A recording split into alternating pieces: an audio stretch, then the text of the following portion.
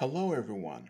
I am Samori, your host, and the fellas are here for another episode of SJH Man Cave.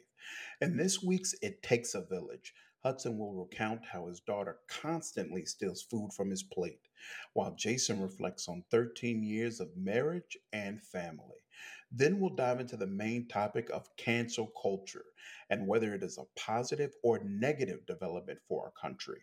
Remember that you can see this and other videos on YouTube at SJH Man Cave. Once you're there, please hit that subscribe button. You can also like, share, and follow us on Facebook at SJH Podcast Family, as well as send us a message at info@sjhmancave.com. As a final disclaimer, please know we are all Black fathers who sometimes are taking care of our children while recording. You might randomly hear a small child yelling out while we are talking. And with all that being said, let's dive right in. Hudson, you want to go ahead and kick us off? Sure, why not? So what I've been noticing lately, right, is and I noticed it when it first happened. Like I can pinpoint when this exactly happened. Is now my youngest one just cannot stop eating off my plate. It's too cute. Last night we had breakfast for dinner, and she's grabbing my arm for some eggs, for some whatever, and I decided I can't give up my toast. That I just cannot let go of. My toast, with the jelly on it and the butter, I just looked at it. It's like, yeah, no, you don't need any of that. And and I think about the first time that it happened, like when we first sat her in the high chair and she actually ate with us. You could just see the excitement on her. You could see how excited she was just to be a part of the whole thing. Like she was looking at her sisters, she was just all over the place. Like, oh wow, hey, this is what we do. Hey, how you doing? She's just looking at everybody, just having a great time. And then after a couple times that we did this right, like you could tell her wheels were turning in her mind. She started seeing it's like, huh, that's a nice plate my sister got. That's a nice plate of food mommy got. Look at that colorful plate of food daddy got. And look at what I got. At the time she's eating like little rice husk and little snack stuff and these pouches with all these mint stuff. And she's like, that ain't what they eating. And you could see the wheels turning. And then one day it was like, no, no, no, no, no. She started just throwing stuff off her high chair. No, I want that. I want what's in front of you. And every time she sits right next to me and she pulls on my arm when she wants more. So so she's sitting right there just grabbing at my arm. I'm quickly seeing as cute as it is, how annoying it is about to become because now yeah, like yesterday, I wanted to give up no bacon and no toast. Now I mean, what's this gonna come to? I go out to Popeyes now. My fries is at the mercy. The mashed potatoes, I got to give her some. Everything now, I got to start getting extra so I can make sure I have enough. It might sound selfish as a parent, but hey, if I had the means to get extra, let's get you extra. You know, my dad taught me. He said, "Boy." Don't don't eat off my plate. If you wanted some, just tell me. I get your own. And I guess since she can't really talk yet, I guess this doesn't apply. But I thought that was pretty funny, and I don't know y'all thoughts on it. I'm sure y'all went through it or are going through it now, but I think it's the cutest thing, and that's what I've noticed, especially this week, as every single day she's grabbing at my food. Yeah, I've noticed the same thing, especially with Simone. My daughter is 2 years old right now. She'll be three in October, and she eats everything. The only thing that she doesn't like Brussels sprouts. That's about it. But she loves everything else. She loves spicy food, even when it hurts. Makes her tear up a little bit. She'll still come right back for it. She doesn't care. So it's to the point now where honestly, I try to eat when she's asleep. I wait until she has a nap and then get my eating done then because it's never enough until that plate is empty. She will Oh keep pulling my arm, and actually, Simone doesn't even pull my arm at this point because she's high enough to be able to reach the table. And so she'll just dig her hands into your food and just take some out. In fact, a couple of days ago, we got what is that? What is that? place called? The knockoff Chinese food place, Panda Express. Panda Ah, We had we had Panda Express, and my wife had a bowl of chow mein, and Simone had a bowl of chow mein in front of her as well, but hers was half empty because she had already eaten some, and I guess she decided that her bowl should be full. So she started getting clumpfuls of chow mein and putting it into her bowl and yes, yes. demanded more. They want what you got. So exactly, exactly. So I understand everything that you're talking about right now. Jason, what about you? Your kids are older, so I assume maybe you don't have to deal with that as much anymore. I gotta tell you, uh, well, just for the folks and whatnot who will be listening and hearing us do this podcast, you're gonna find out that a lot of us have apparently a lot of different priorities when it comes to things like this. Food being stolen off my plate wasn't necessarily an issue at any point in time. Most of my kids were scared to eat things and whatnot as they were getting older. But now, like, with Jada being like 11 years old now, she's exploring things like I am now. So she'll always kind of ask me, "What am I eating?" And I always try to eat something a little different from time to time that they don't see. My son wants nothing to do with my food. He's strictly on the diet of McDonald's or Burger King nuggets and fries, especially anytime we leave the house. So That's awesome. yeah, yeah, like I think he believes like every time we get in the car, it's like automatic. Like okay, so I want 6 piece nugget and I want fries, extra fries actually, and I'm just like, wait, I just started the car. Who said anything about McDonald's? What's going on?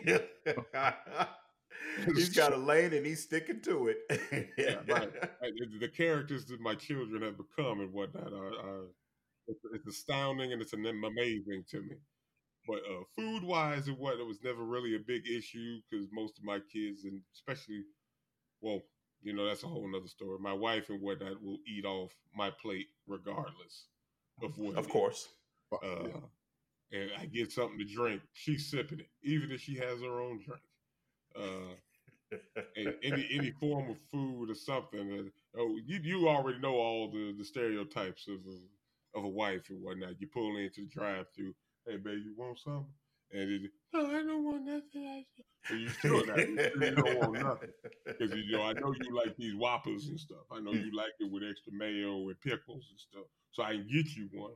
Because I'm gonna get me one. I like, and they got them 2 for $6 over here at Burger King. So I can go ahead. I can get you one. No, I'm fine. I don't want that. Okay, well, fine. Can I have one Whopper? And as soon as I get that Whopper, and the thing that I love about my wife, and I'll say this right now, is the fact that she's my navigator. I'll take that Whopper. I'll take that bag from the lady in the window, and I'll give it to my wife, and she'll hold it on because she know I got to drive. I got to get us set up, and she know I'm hungry.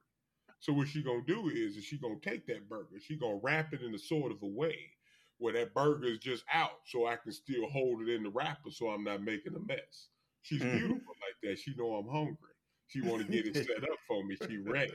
I got your burger ready, baby. You let me know when you in a certain kind of traffic and whatnot. When you comfortable, I'm gonna give you your burger so you can eat. So man, I love my wife when she do that, boy. I get comfortable in traffic, man. Let me go get that burger from you. Here you go, baby. Here your burger, baby. And my burger. And before I take that bite, can I have a bite of that? But you just like you literally had it in your hand. Now I appreciate the fact that she had enough courtesy to wait until I had it in my hand, but at the same time, not enough courtesy to let me bite it first. I don't know if I'd even appreciate that. I think I'd rather you just go ahead and take a bite and wrap it up and then let me know I took a bite of it while you handed it to me so that at least I'm not interrupted when I'm clearly ready to have my burger. Why you wait until I'm about to eat my burger before you let me know you changed your mind? Well, I gotta tell you, like I feel there was a certain amount of respect. I was thinking about that too. Like, I wonder how we can get on, how we get that copyrighted too. We gonna have to talk about that at a later time. Like, how we come to these restaurants. Like, look here, what I'm gonna need is my meal. and I'm gonna need a small snack nibble meal for my wife, which is gonna We should do a consist of skit of like that a little a when little a little corner piece cut, like a little triangle cut of a burger, just the way she like it. 2 French fries and just 2 sips of soda. Now I don't know how big your cup got to be to get 2 sips, but we can measure that out. That's what they got focus groups for. when we can start going back out in public, we should do a skit of that. I'm down for it. So, what about you, Jason? Any particular stories? Well, I met my wife 13 years ago. It'll be 13 years next month, and Hey, look at you. we will have been married for 8 years next month. So it's been a very interesting journey to know someone for as long as you have and whatnot, and know the intimate details of someone else's life, and just to be a part of somebody else's, and then just having kids. I remember when we had our first, it was a surprise to say the least. And we had only been together for maybe about a year. So, Hmm. things were interesting at the time. But that moment that I had my daughter, it was like things made sense. I knew where I wanted to be. I knew who I wanted to be with, and I know what I wanted to do. Most of the other stuff involved and whatnot was still in the haze and whatnot about your whole life and making things happen and stuff. But it's fun and whatnot. It's cool to be in a mindset when you get that kid, or when you get that first notification that you're going to have a kid. I waited a while before I decided that I wanted to have kids and stuff. So I was 27, 28 years old when I had my first. And I don't know, I've had a good turn. I've had a good drive. I've had 2 kids. Both of them seem to be on a pretty good track. My daughter's about to hit those teenage years, so that's going to become something new. Yeah, I'm glad you're going through that first. I'm gonna watch how you handle this and I, learn from the I mistakes you make. I truly believe that I'm going to make so many mistakes. Like the whole process of my daughter becoming a woman right now scares me. Like I'm seeing my little girl turning into this young adult. But what's fun It, is that she's not, right now at least, she's not standoffish, and I hope that I've created an atmosphere for her where she feels like she's able to talk to me and she doesn't have to keep anything from me. I understand that there are going to be personal things that are going to kind of like make her feel like shameful and stuff like that, and especially when it comes to female anatomy and Oh hidden yeah, please pubic talk to hair your and all mother this about that. Yes. stuff.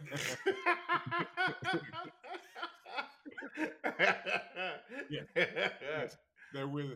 I think that one particular situation is going to be the one that scares the mess out of me completely. I'm pretty sure y'all know what I'm talking about.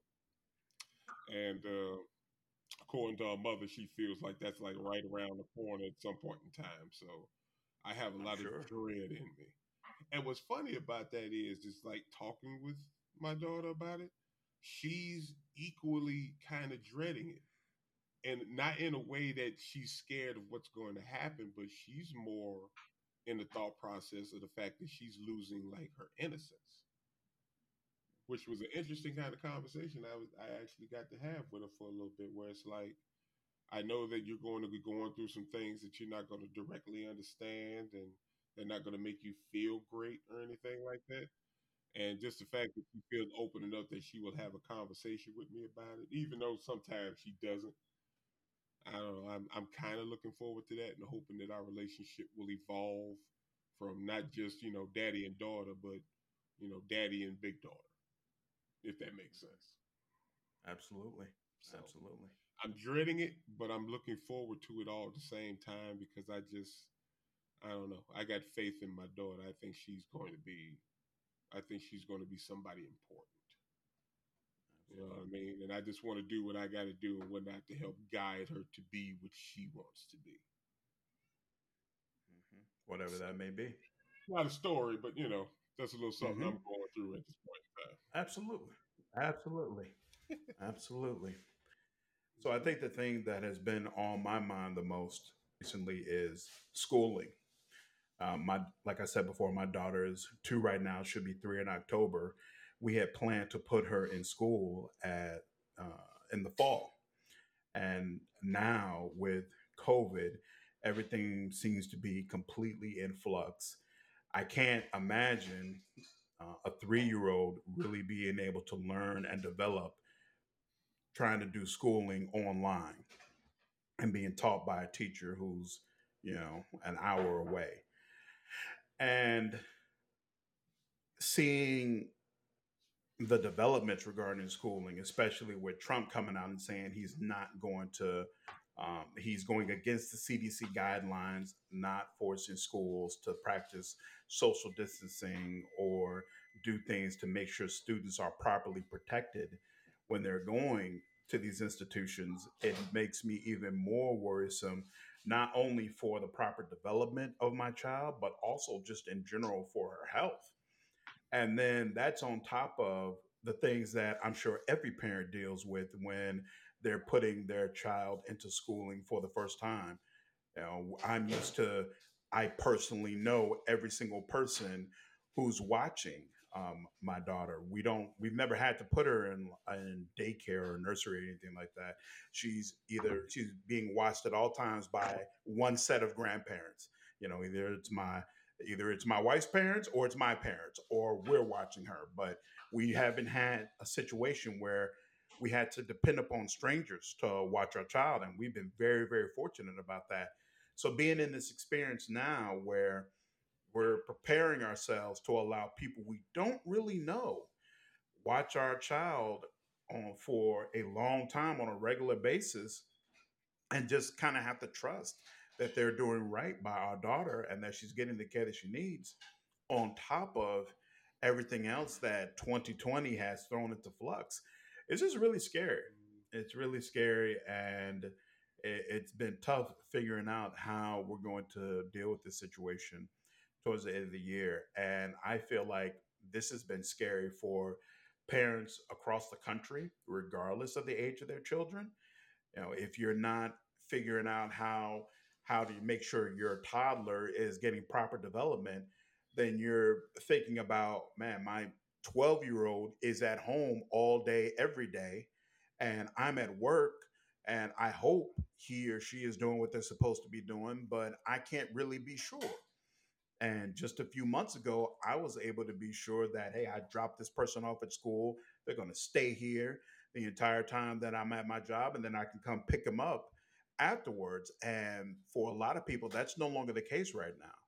So I think regarding our entire schooling system, it's just a really, really scary time, and nobody is sure when it's going to stabilize again. And I don't have any real answers, but I just wanted to share that I definitely share that fear with the rest of you all, and I hope we get some real leadership and stabilization regarding the situation very, very soon. I definitely feel that, and and I'm sure all you all feel the same way. Is that we got a lot of great educators out there. We do.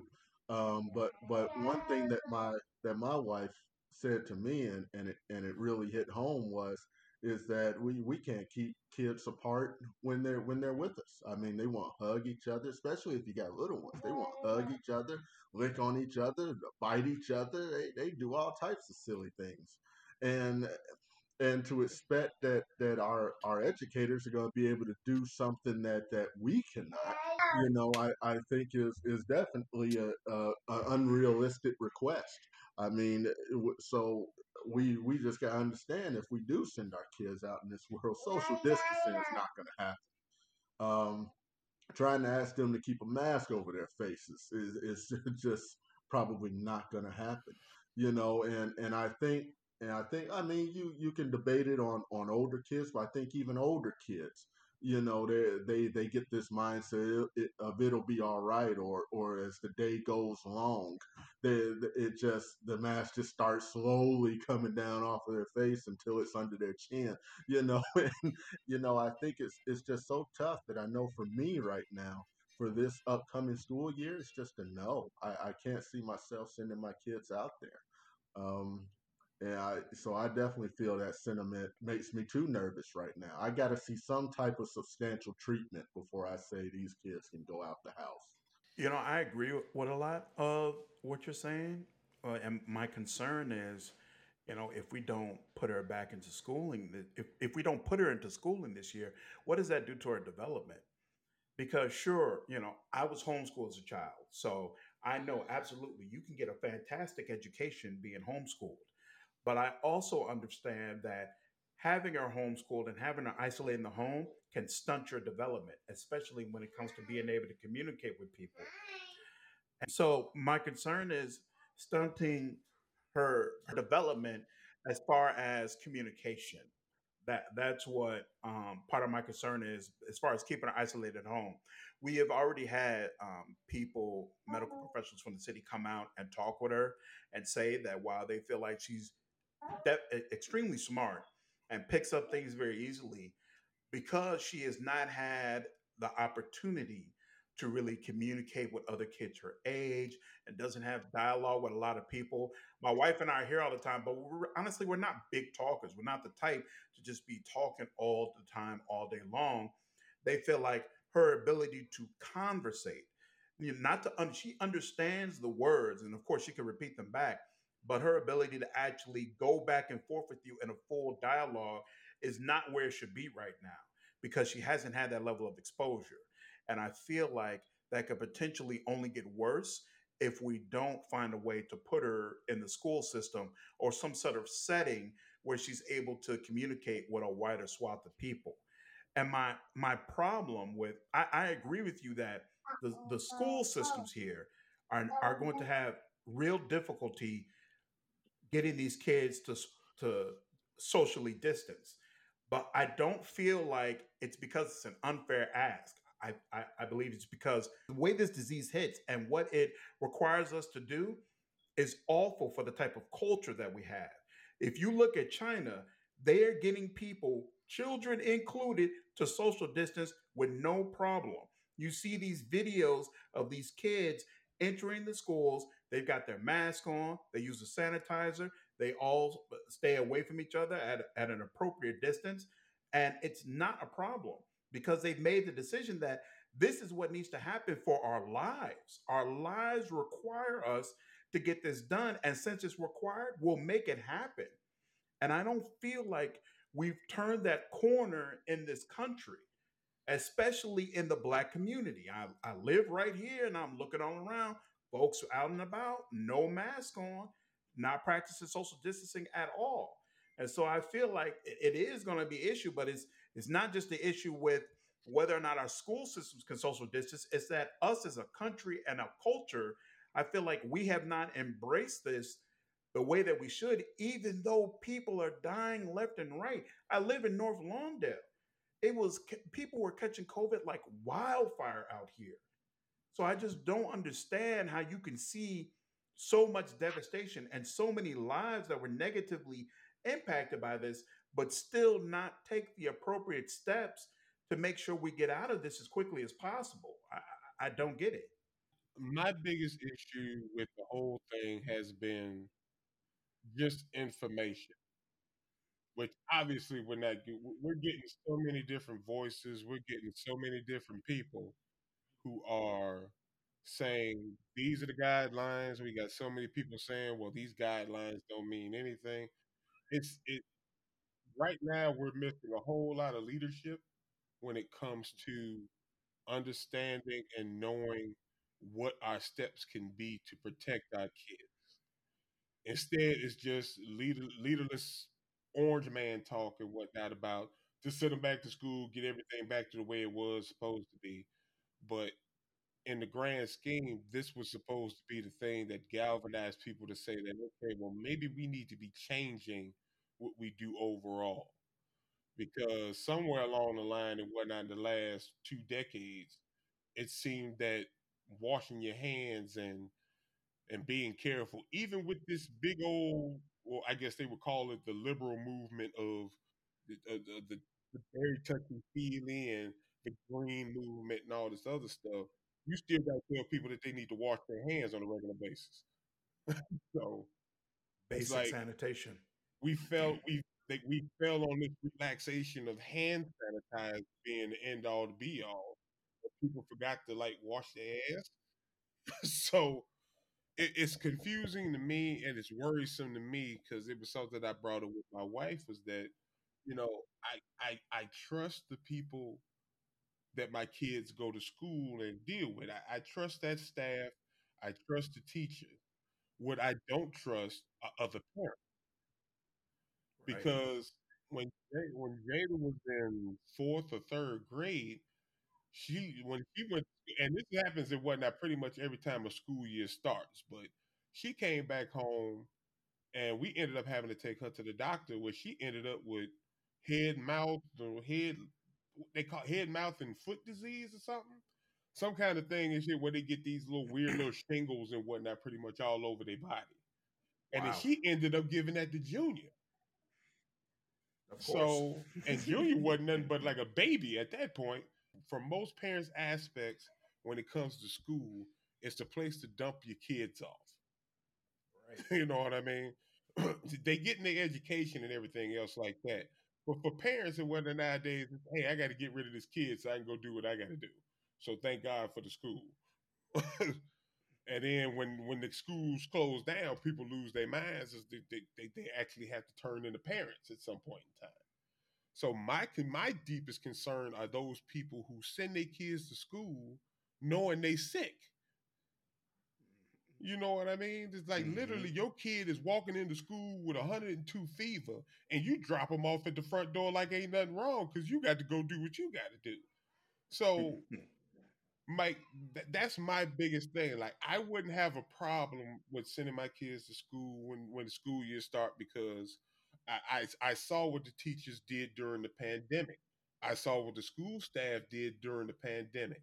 They did everything they can to lessen contact, even when they weren't at school. Like literally, like when we had to go and pick up their stuff and whatnot and everything like that. These people were sitting outside in little groups separated from each other, waiting for parents to pull up, give out names, bring kids' stuff out and whatnot, like little bags and stuff that they went and they cleaned before they put them in these bags. You know what I'm saying? So I trust the school. I trust the staff and I trust the teachers. I don't trust other parents. That's my biggest concern because they don't care. You know what I mean? They kid can be walking around with the bubonic plague and whatnot, and they're gonna send them to school because they don't want to take off work or something. You know what I Right. mean? It's this dump off place. It's that dump off mentality for most parents. And you see it all the time when you see them go up there and they argue with teachers and everything else like that, telling them what their responsibilities are in regards to dealing with their kids. And that's the shit that annoys me the most and whatnot. It's like, you're the parent. Your opinion and everything you say is what lasts at the end of the day. The decisions that you make for your kids are what last. Now the whole point of sending your kids to school is whatnot is for them to get their education, but it don't end when they get out your car and walk into the classroom door. Because one of the points I try to make and whatnot Exactly. with like my teachers, with the teachers that my kids have, they have all my personal information in their hand. When I go up and I meet my kids' teacher and whatnot, I'm writing down my phone number, email address, anything that they need and whatnot to contact me personally. If my kid is doing something weird or if my is a problem with my kid or something that happened to my kid, you gonna call me. You're not Let gonna me call my know, please. representative. You're not, and I think I think people need to take a closer look at how they're parenting. And it's not to say that the people are bad parents. It's just saying that sometimes what's wrong with changing up the nature and how you're doing things because we all doing this pretty much, by the skin of our asses and shit. Don't nobody know what they're doing when they're raising people. Shoot. You take examples from the way you was raised, which probably wasn't the best things that happened in the world, but you feel it was because you made it to this point. So why not just Right. teach it to them? Well, it's okay to fuck around and take on different patterns, and it's okay to take on different situations as they come. This pandemic, I feel like, was supposed to be a challenge to people. Like, yeah, whether you believe in it or not and whatnot, things are happening. So, what are you Mm-hmm. going to do to change up your behavior? What are you going to do to change up how you do things? So, Until I see that change in people, that's what scares me the most. Like it seems like the educators and everybody else have a plan, but we got Agent Orange and whatnot that ain't got plan one. Exactly. So Exactly. and that's what scares me the most. Like you got the top people who are up there doing most of the arguing with each other, but you got people at Forest Road School who have taken on the challenge and found different ways, either doing with the government guidelines or state guidelines, or just going off of common sense. You know what I mean? It's like, okay, maybe we shouldn't have everybody sitting directly next to each other. If we're gonna have a classroom, okay, fine. Let's limit the number of classes. We have teachers. We have substitutes. Let's exercise these issues. Let's find room. Hey, you know what? If we're dealing with going back in the fall, it's still gonna be decent weather out here. We could do like the restaurants do. Let's put some tents up. Let's put these classrooms outside. Let's give these kids some different stimulation and whatnot. If you're coming up with a plan, I'm down, especially if it seems like it's common sense. But if you're just talking about throwing them back in the classroom like they was before, I mean, before they was out here getting sick because dumbass parents or whatnot was sending their sick ass kids to school. I'm not cool with that. So you give me a decent plan, I'm down. We're talking about a huge situation where we're talking about responses from all sides that affect this educational thing, and that's the tough part when you talk about China. They've been wearing masks for 100 years at least.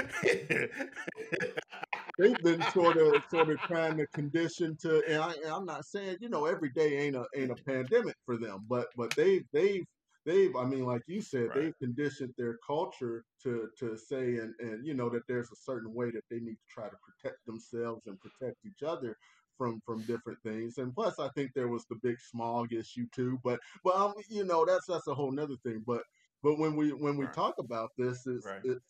it's like, how do you point at any one thing and solve it? You can't. In this country, we've made a long-standing history of politicizing every single issue that comes across, and this pandemic, we three here know, and I'm sure a lot of our audience will know, this is not a political issue, and it shouldn't be. We're No. talking about people's lives, and even when I was talking about on our board, we were discussing this issue a little bit with regards to this pandemic. And it's, during the time that we were locked down, there were so many things that needed to happen. One of them being a propaganda, a big media campaign on wearing masks and social distancing and things like that. Instead, we have many politicians politicizing and arguing over whether the use of Mm-hmm. masks were effective, whether hey, it's going to get out anyway. This is not going to stop the virus. Hey, well, it wasn't meant to stop the virus. That wasn't the whole point. It was to slow the spread. It was to let our hospitals catch up. So, I think, Right. for me, the biggest issue, and I think Jason was pretty much saying, is empathy. It's empathy. It's understanding. It's being a part of society and saying, hey, we whether we signed up for it or not, unless you don't plan to leave the house for the rest of your life, you need to consider other people that live in this world with you. And I Well, think figure it out. that's the biggest thing, is that in America so far we're just not willing to do that. You know, there are many different places we can start, and maybe the schools is one of them. Where we can start teaching our kids a certain empathy, and try to combat that from that level. But as Jason said, the parents got to teach it too. We got to reinforce it from all sides. So it's look in the here and now. Like I said, I can't send my kids out in this, but you know, if we can make some of these systemic changes and do some of these things as a general group, everyone's not going to agree. But if we can get those people who don't agree to form their own compound on the skirts of I don't care, and Right. have their Take own take y'all have their kids over there somewhere, sure. yeah, have your own space and do what you want to do. Don't vaccinate, do whatever you want to do, but be over there.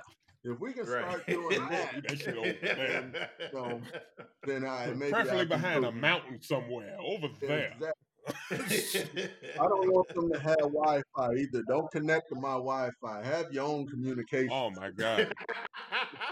We don't care what you're Don't connect me doing. with these people on any level.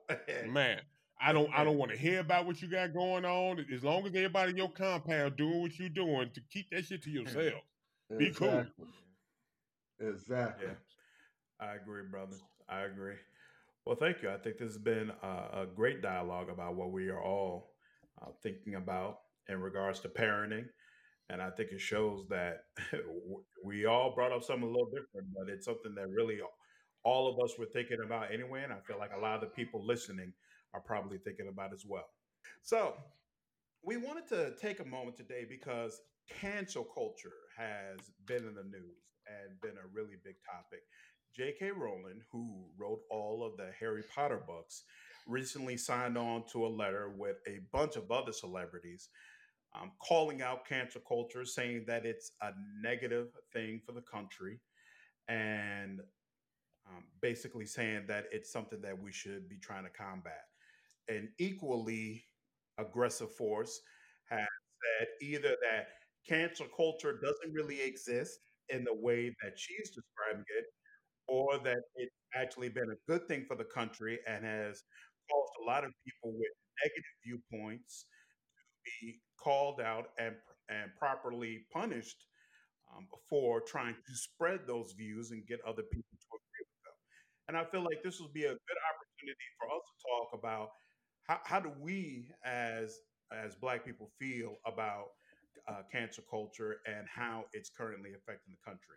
And Jason, I know this is something you feel strongly about, so I'll let you go first. Oh my God. Okay. Where do I even start? All this behavior, all these things that people are doing is learned behavior. And the process now is to cancel them. We're gonna ruin their lives and whatnot so we can prove a point. Or the lesson in it is to deter other people from doing it because we'll ruin your life, basically. At least that's what I get from it. Now, this ain't me jumping off of the subject, but it's going to lead into it. From what I understand on how terroristic society is formed, ISIS, whatever other little cabals and whatnot that Eastern culture has developed in response to Western culture invading it. All these people, like even with the Muslim, this Muslim thing and whatnot, the last 4 years with your boy Trump and whatnot, where you got people shooting up clubs, you got people shooting at mosques and all this other stuff like that. All these people at one point in time were okay. They were fine. They were living their regular lives when something happened that radicalized these people. Something to a point that it bothered them internally and emotionally, where they felt that they needed to kill people in order to respond to what happened to them. Cancel culture. I'm surprised we're calling it a culture because it sounds fucking stupid to me. Your solution for stopping people who have racist thoughts or motivations, all this information that was learned by them, is to cancel them. How do you radicalize somebody? How do you how does that help the situation in any way? How do I take someone who has their heart filled with hate just simply because of the way they were educated and the way they were brought up and what they that was put into their brain? How does ruining their lives fix that? How does that make anything any better? Because at that point, at what point are these people that we're supposedly canceling and whatnot radicalizing other people and telling them, hey, this could happen to you? Did you see what the leftists did to me? It's always fucking political and shit. But why are we not educating people? Why are we not trying to change people's minds? I know we don't want to. I know it's hard to do.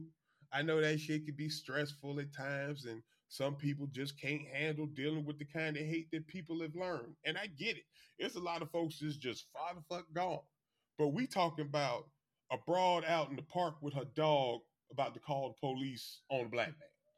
We're talking about a lady who called in the police and whatnot on a family barbecuing in the park. We ruining their lives. We can't teach them no better. We can't give them an opportunity to learn from their mistakes and whatnot without completely destroying their lives. At what point in time does evil beget evil? You know what I mean? Like it feels like it's this reversal of roles now from like the 70s and 80s where people were persecuted. Like if you were gay, you had to keep that a secret above everything. If you was black, you had to put on your perfect white face, otherwise they was gonna see you as a nigga. You know what I mean? I feel like it's this complete reversal of roles now where black, gay, Hispanic, whoever the case may be, like we're the bullies now. They're the bullies. And they're able to put these people who were putting them in their place now. You know what I mean? And I don't see how that's going to lead to anything good. So I gotta be honest with you, brother. I feel completely differently about it.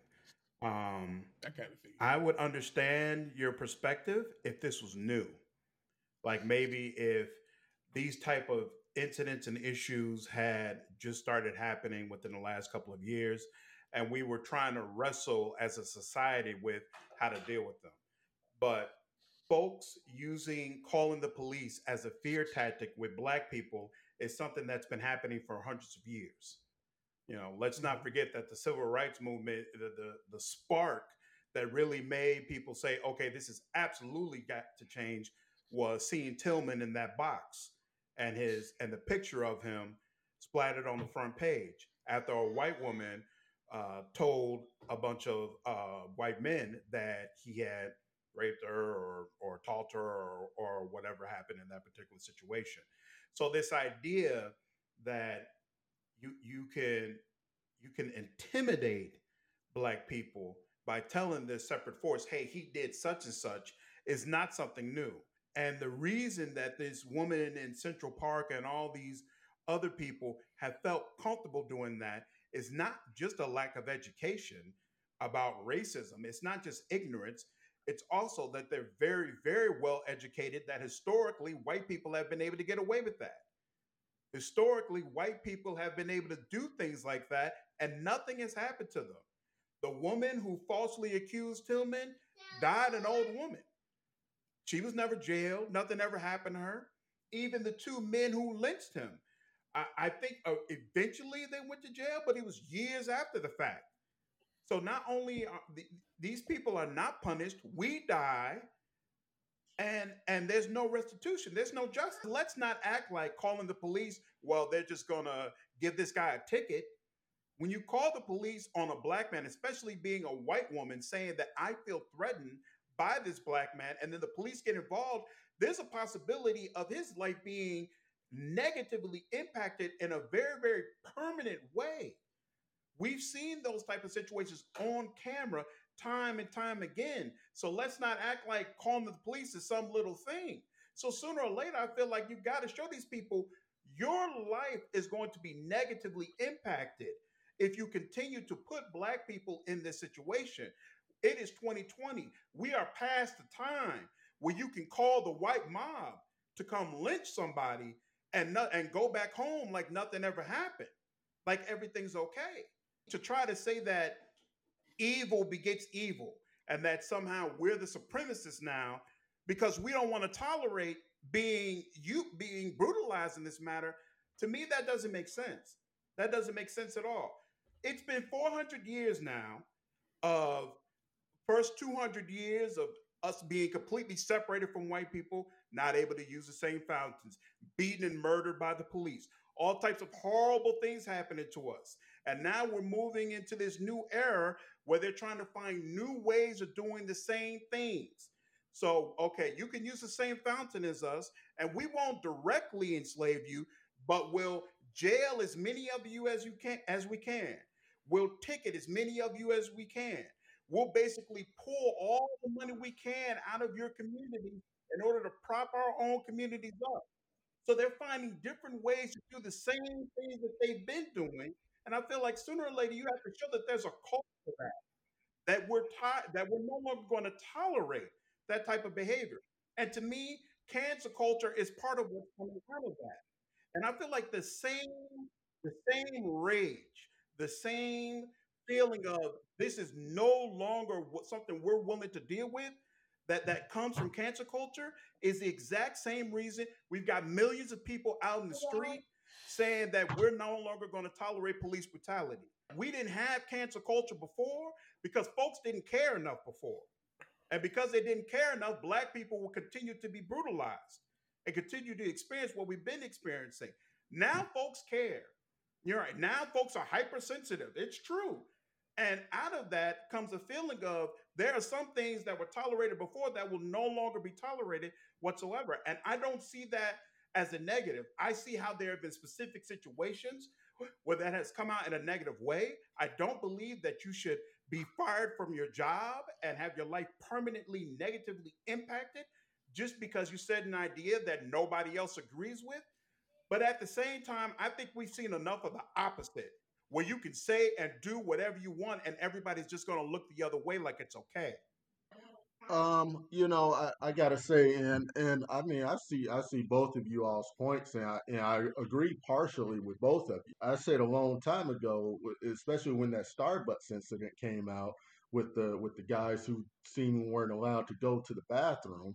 I said then is that they knew that store manager or employee or whoever she was what was like that, and they did nothing.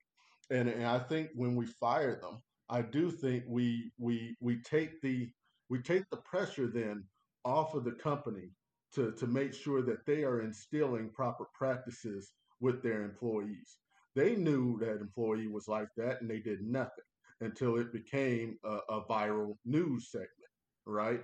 Um, I think when it comes to cancel culture, we have to look at the different types that are out there. When you talk about cancel culture, we're talking about the Confederate flag. We have to stop letting that be a national monument that's put out there. This flag, let's just say it was supported on national level. I mean, it really was. Presidents, past whoever, Democrat and Republican both, to denounce these hate groups that are out there. They've done nothing. They've let them operate with immunity for the most part. So I think that type of cancel culture needs to happen. Now, what you have in your basement, or what you might bring outside as a personal reference, hey, to a certain extent, we have our freedom of speech, right? But it should not be accepted to the point where at NASCAR they can just openly on TV display this flag as much as they have. So that type of cancel culture to me is necessary. Now, when we go to the firings, like I said, the reason I don't care that these people get fired, but what I do care about is that these companies are left off the hook, like I said. And I think companies who do business in our communities, in our neighborhoods, I think they have a responsibility to teach their employees the right way. And all we do when we fire them is we pass the problem on to the next person. Because I've been on the position of firing people before, and I know how it works. They do not pass along the information of why this person was terminated. They don't even pass along the information that the person was terminated. They just say they were employed from this date to that date, and they give you no further information in a lot of He cases. just gone. Right, just gone.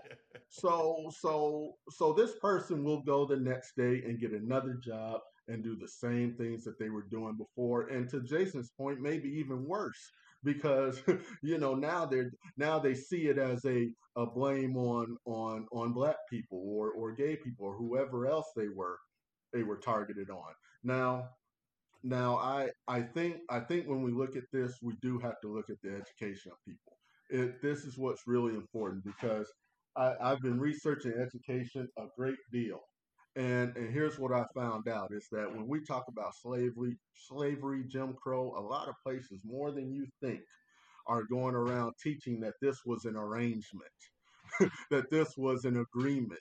They have pictures in textbooks of Africans with suitcases shaking hands with slave owners as if this was some type of thing that we were trying to do. They are not teaching this as a so in a lot of people's minds, this is not as big a deal as we're making out to be in a lot of people's minds. And when we think about seeing some of these things on social media, it, their excuse and their thing is always going to be is that one black man gets hurt by the police, right? But there are millions and millions of traffic stops daily. So in their minds, we're talking about a few instances versus the billion times that people are pulled over in all of existence. So we got to remember they're looking at it from a different viewpoint and angle. And it goes back to the education of people. Go ahead, Jason. I could tell you disagreed with me strongly. I, it's not that I disagree with you strongly. I mean, I even get your point of it, but it turns into a question of now is this like we're tired of it. I understand that. So now we're talking about revenge at this point. You know what I mean? Like it's I don't know. I still think about like Is it I revenge? it kind of feels that way to me. Like we Because were isn't that the way it should have always been? Shouldn't you always have been punished if you purposefully threatened to call 911 for people and tell the cops lies, knowing that that could end up having that person unfairly jailed or possibly even harmed? Isn't that always something that should have been punished in some sort of way?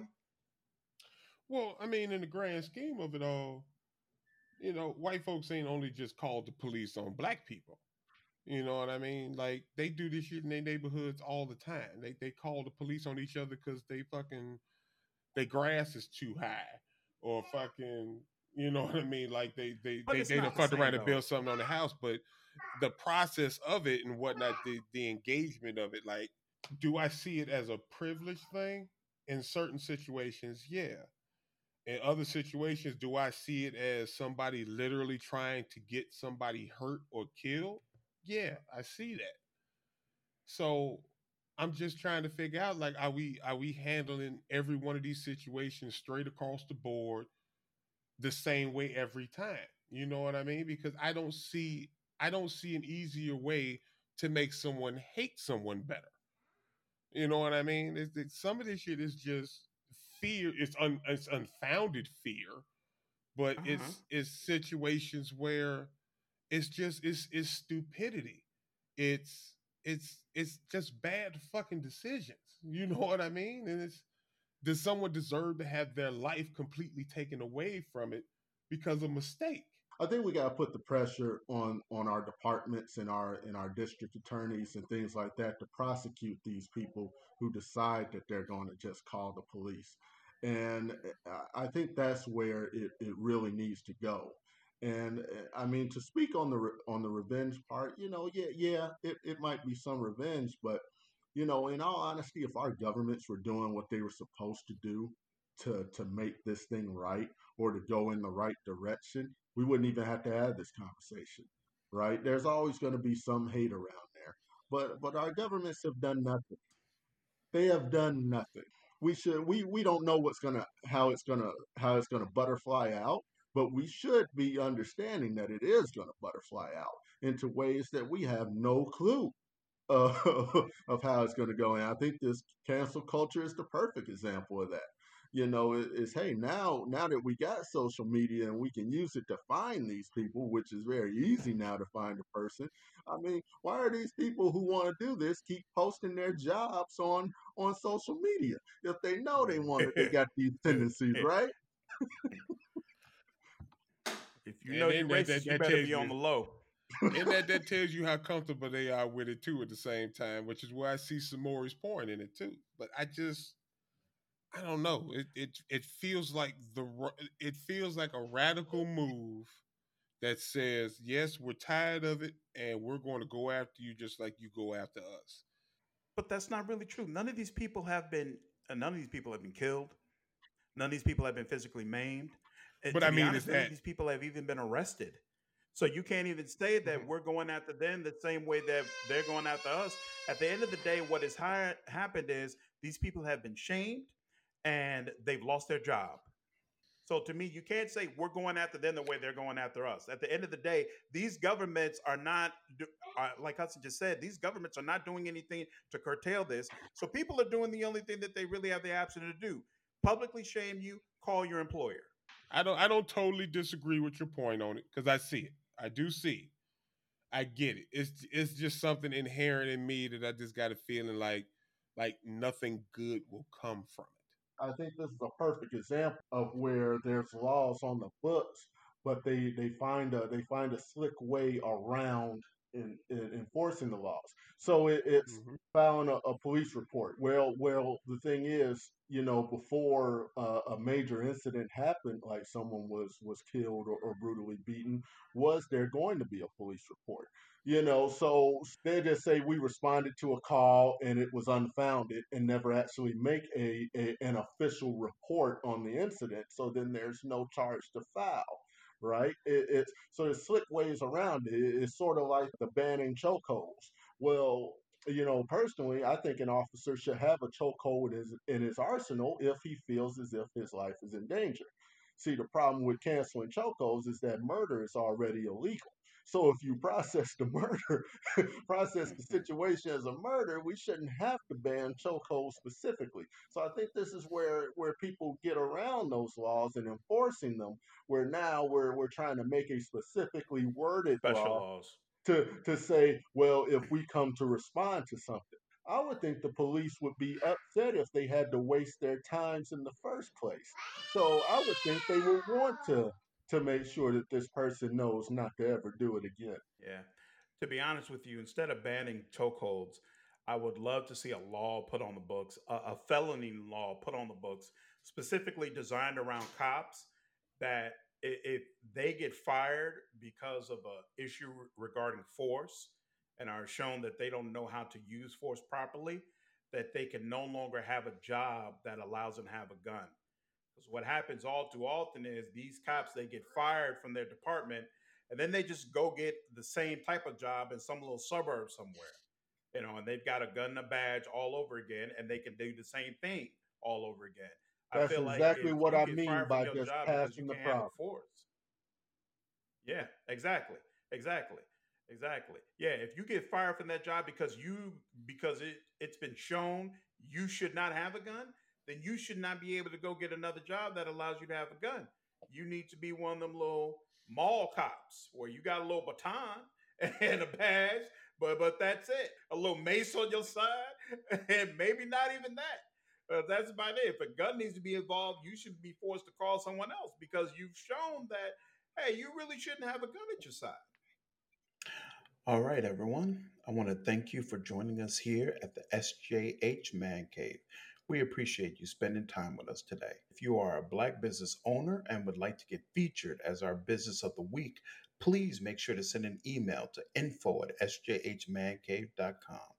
Any of our listeners can also get a hold of us there as well.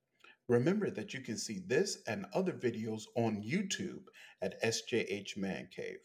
Once you're there, please hit that subscribe button.